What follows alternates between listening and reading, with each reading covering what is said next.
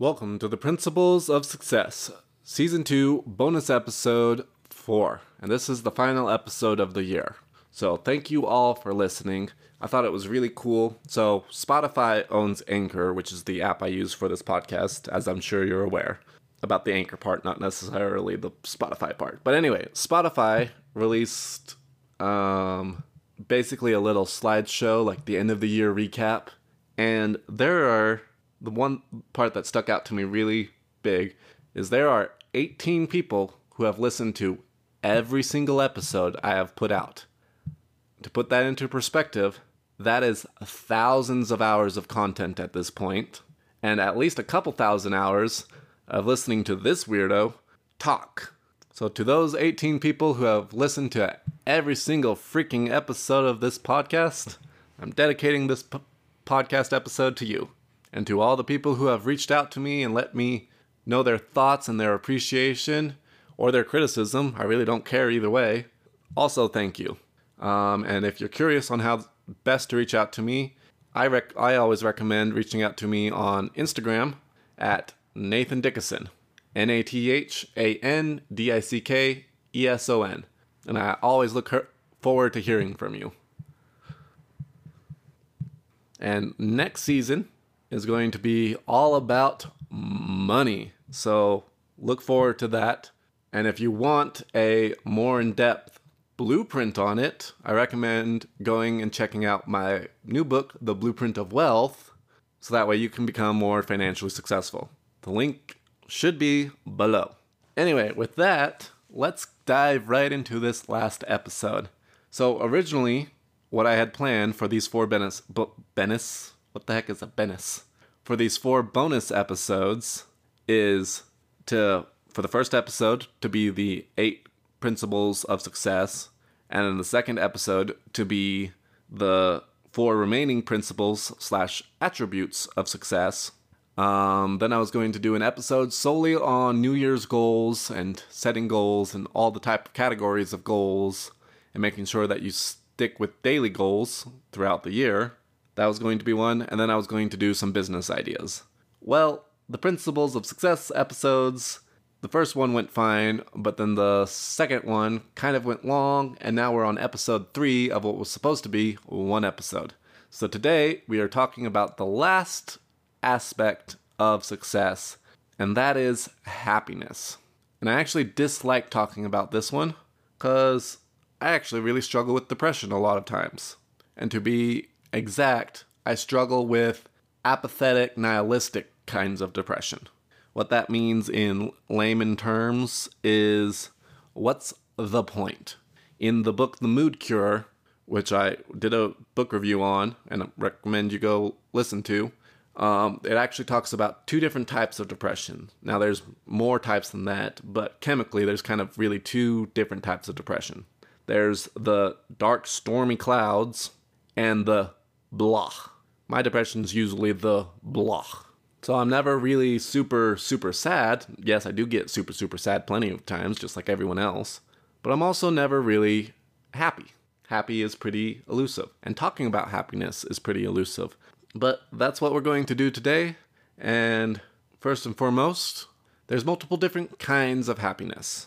There is pleasure, joy, enthusiasm, euphoria, content, and crack cocaine. And let's start with crack first.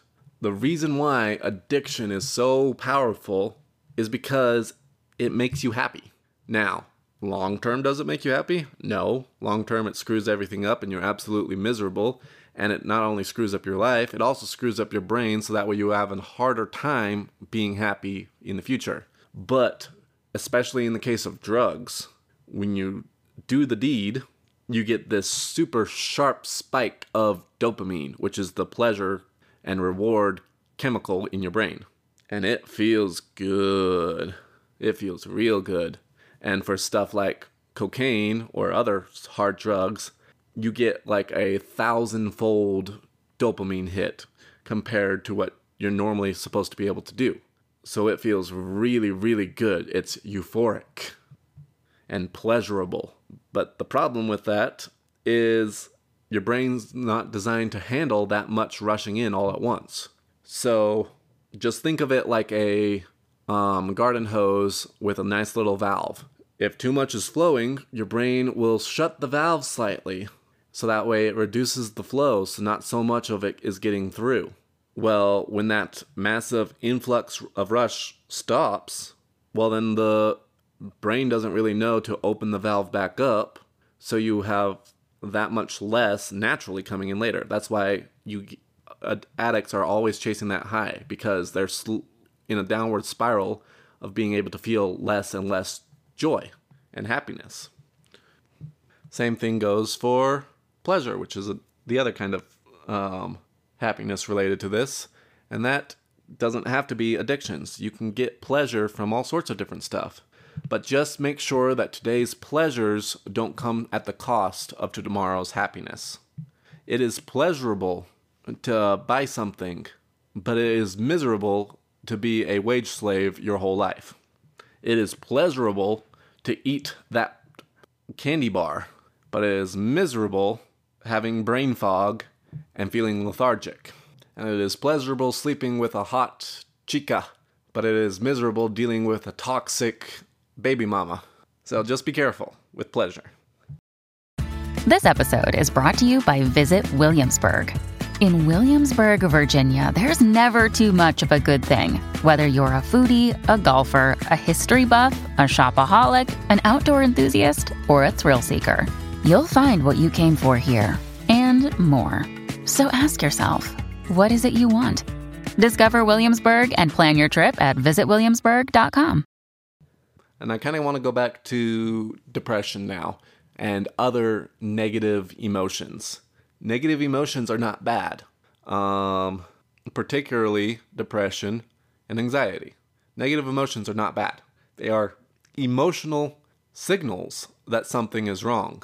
And there could be a lot of things that are making that something wrong happen. But like anger is a sign that your rule has been broken. Now, it could be that somebody is violating your rules and it's annoying and you need to deal with it. But it could also be something that you have a stupid rule and you need to deal with that stupid rule. Like, it really bugs me when people touch my stuff. To the point that it also kind of bugs me when someone cleans up after me being nice, that it's kind of stupid that I'm getting annoyed at them for being nice. And I'm going to stay away from chronic anxiety and chronic depression for now. We'll come back to that in a sec. But depression is a sign that something's wrong, that you're stuck, that you're either telling yourself a stupid story, same with anxiety, or that you're not doing what you think that you should be doing. Guilt is the same thing. You're violating your own rules. You did something that you don't feel like you should have done. And then anxiety is a feeling of unpreparedness. So you get anxiety when you're about to go do a big speech, because your brain is like, we need to prepare for this. This is dangerous. So it flips on the cortisol and you focus on making sure that you get prepared for it. It's because it's dangerous not to be prepared. But once you're prepared, you don't need that anxiety anymore. You can relax. Now, not everybody does. In fact, most people don't. But once you're prepared, you need to tell your brain that, hey, I am prepared. This is fine. And now let's go back to anxiety and depression chronically. It could be not necessarily that you're doing anything wrong, that you're telling yourself stuff wrong. It could simply be that you're eating wrong. Like I mentioned it in one of the previous episodes already, but I've been eating a lot of junk because it's the holidays, and my body finally said, screw you. I didn't, what I ate was spaghetti. It wasn't that bad compared to a lot of the other stuff. It was just that final straw. And my body was like, hey, you've been eating a lot of junk lately. This is a grain. You know that this isn't too good for you, but you're eating it anyway. So screw you. You're not going to sleep tonight. You're going to feel like a zombie tomorrow, and you're going to have brain fog all day long. And also, by the way, just for extra fun, you're going to be on the verge of a panic attack and feel super depressed. So there you go. Now, am I saying that you'll necessarily be cured of your chronic depression or anxiety when you start eating right? No. But is there a chance? Absolutely. And is there a good chance that it'll improve? Absolutely. So sometimes it's your diet that's affecting your miserableness. And the first couple of episodes on this season, I guess, because this is the last episode of the season, the first couple episodes of this year talked about diet. So maybe go check those ones out again, including doing stuff like meditating and exercising. Those also help. And breathing right. And then while I'm on the similar subject of emotional messages, let's talk about your thoughts. Your thoughts are a very important aspect of your happiness. The thoughts that you think reflect your reality. So if you're constantly thinking about how you're not good enough and how everyone hates you and that you're sad and miserable and you just want to die, well, then you're not going to be too happy. And no, I'm not saying just think positively. Thinking positively is freaking annoying. Or being told to just think positively is freaking annoying. However, I can teach you a couple of tricks. And the biggest one is using emotional softeners. Instead of saying I'm depressed, I'm suicidal, I'm angry, I'm furious, I've been betrayed. Instead of saying stuff like that, say, this is a little inconvenient. This is a little disappointing. I'm a little sad. That kind of hurt my feelings. And there's two parts to this. First is the word you're using. Instead of saying depressed, say sad. And I'm not saying that for this part to be saying out loud. This is your inner monologue. Try and control this part to decrease the potency, essentially. So instead of saying I'm depressed and suicidal, say I'm sad. And then add a softener to it of I'm a little sad. This is a little inconvenient. This is kind of annoying. And all of that helps. These were all just different little tricks. And then also, if you are struggling with suicidal depression stuff, maybe get on antidepressants. Yes, there's lots of side effects. I don't take antidepressants because they made me feel awful. But you know what is the worst side effect? Death. You can't come back from dying from suicide. So if you're suicidal, make sure that you at least try and take antidepressants. I'm usually not suicidal. Like I said, most of the time my depression is blah. But if that's something you struggle with, then reach out to people and try and help yourself. Remember, you can't expect other people to help you. You have to help yourself. And enough with that main tangent. Let's shift gears a little bit and talk about some other stuff. So, progress. Progress equals happiness. That's why it's important to remember the progress that you've already made and to continually work on new goals and progress further and keep improving. Being stuck equals depression. When you feel like there's nothing you can do and your dreams are dead, then you're going to be depressed. Of course you're going to be depressed. But as long as you can make some sort of progress towards them, then you're going to be fine. Well, not necessarily fine, but that's not going to trigger depression. You also need to be realistic. Realistic positive thinking. It also helps to think positively in the forms of why. But what I meant by realistic is if you're depressed, or not necessarily why, but in a form of question. If you're depressed, instead of saying, I'm super happy, you're going to think automatically that's some bull crap. Instead, ask yourself, well, what can I do to make myself a little happier today? Or what am I grateful for? That's the next part.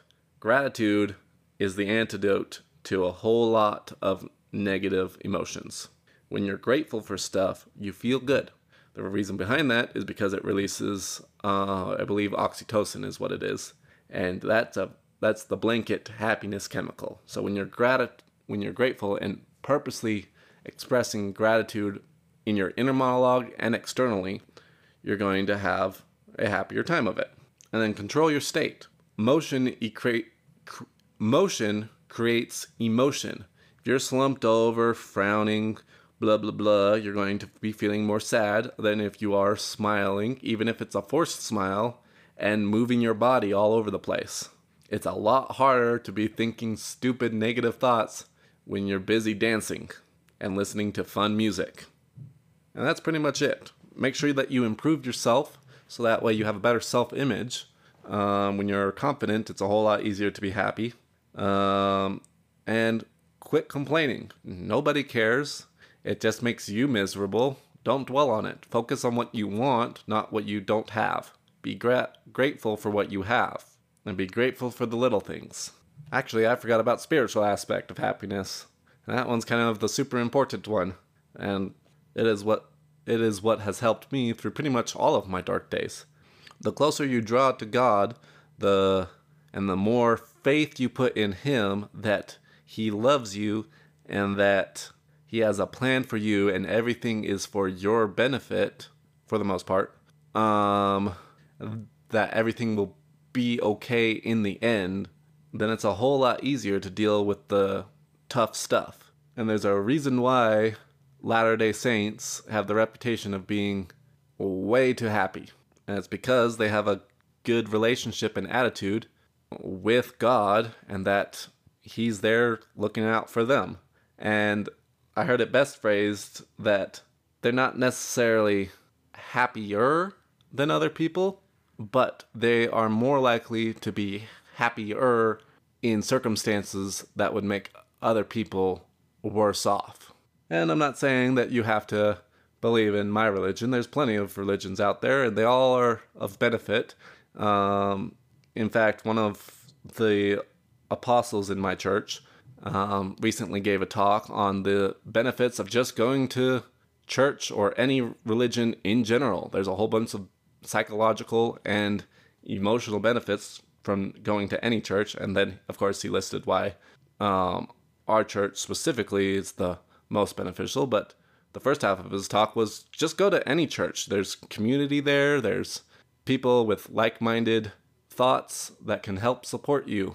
So with that, I'll leave that here for today, and I guess I'll leave that here for this year. I hope you enjoyed Season 2 of the Principles of Success. Season 1 covered all the different principles and attributes. Season 2 covered the health principles in depth. And then starting next year, we are going to be talking about the financial principles of success. The one that I feel like most people really, really want to hear. They all want to become wealthy. So I will see you all next year.